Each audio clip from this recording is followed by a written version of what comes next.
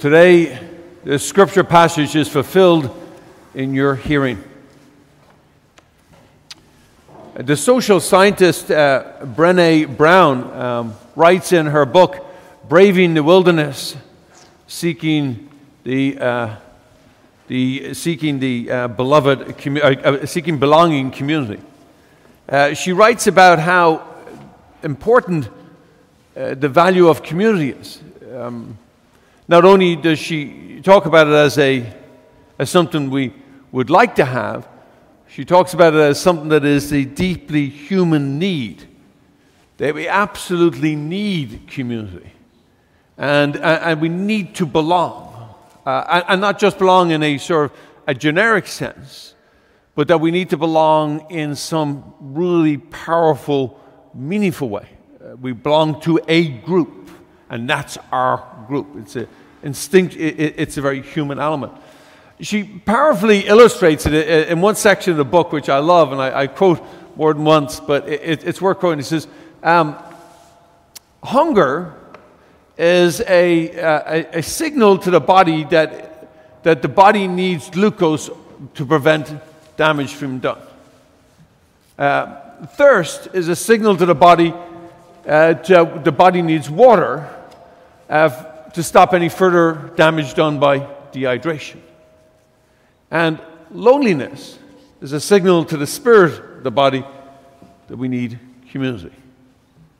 And I think that's a very powerful illustration of the most natural of all sort of innate desires or innate demand of the body to want community.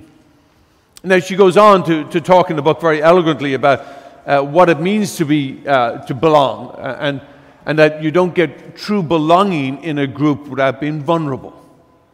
And the only way that you have mutual belonging is there is mutual vulnerability, and that any group that is missing the vulnerability then is missing the true belonging. And she gives great illustration of how a community of faith can be a community of true belonging when people are vulnerable and willing to be vulnerable to each other and willing to be there for each other. And that when that's missing, then you don't have the true belonging. And I think we see that in illustrations of when we're the best version of ourselves here at St.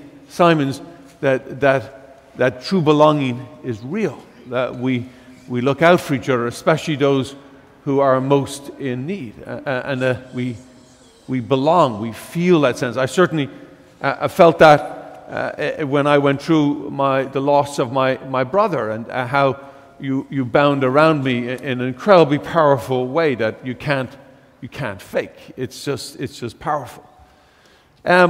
It's that same sense of belonging that St. Paul is trying to illustrate in his beautiful letter to the Corinthians. In this section that is just one of the most classic parts of this, is that we're all parts of the same body, and it's such a powerful image that we've used it ever since as kind of one of the sort of Magna Carta of what it means to be the community, that we have all these different gifts, but we are all one community, sharing them with one another as necessary. But here's the part: is as the challenge is, we hear this passage so often about, we are all parts of the same body. Go on. It goes in one ear and out the other. It goes over our head. But what you have to understand, the original listeners of this would have been shocked, because St. Paul twisted what would have been the normal way to use this. You see, in that ancient time, the image of the body was used by Rome and the emperor, but it wasn't the way. It wasn't everybody was equal. You see, the stomach was the most important, because the stomach needed to be fed. All the food needed to come into the stomach, and then the stomach would process the food and give it out all the energy to the necessary parts as it deemed it. The stomach was the Roman Empire, and the plebs were to feed and engorge the emperor and all his men. And that's how it worked, right? So that's how they used it. So Paul comes along and uses a very common metaphor or common analogy and twists it on its head and says, oh yeah, we are a body. We're all equal. Whoa. I mean, those are fighting words. I mean, he was very subtle. But then he says there's a we are the body of Christ. You and I. And that we're called to recognize that, the hand can't say to the foot, I don't need you, or the ear to the eye can't say, I don't need you. In other words, that we all have our place in this body of the church. And that we are not meant to mirror what the society is doing, which is, you can see where he went, how poignantly he was pointing to the Rome. We're not going to be like the Romans. We're going to all be equal. And we're called to that inside the church. And so the idea that we're all equal is that we all have a role to play and we all have gifts to share. I mean, an illustration of it is that how many people need to put on a mass. I mean, you could have just one person, the priest, but that's not what we do here. We have people in the tech booth. We have lectors, we have Eucharistic ministers, we have a whole choir, and we have a whole cadre of people who are in the background, mass coordinators, even those who clean the linen, clean the church, and do all these unseen things. All happen just so that we could be here for this 1 hour. You see, it's many parts makes the body. So in all of our lives, that's true. But here's the part that I find interesting, is I think sometimes we struggle to think that we have gifts. I mean, I understand you have a gift, we'll say. You can do that. I don't really have much to offer. And you see, that is the work of the evil one. Because every single one of us have gifts. And they're not given to you just for you. They're given to you for the good of all. I mean, that's the most important part of Paul's sort of analogy or metaphor, is that all the parts work together for the sake of the whole body. No, the toe can't operate on its own. The hand doesn't just go walking off on its own. The eye doesn't operate on its own. It all operates together for the good of the whole. And so that's what we're called to do. And then he goes on to say a very curious thing. And those little things, or those insignificant parts that seem most insignificant, play the most important role. Now, why does he say that? Because you see, he's following Jesus. And Jesus points out the lame and the broken and the wounded, the widows and the orphans and the children. They're the most important. Why? Because that's the real sign of community. If you want to know how it defines a community, you always ask, how do they treat the weakest?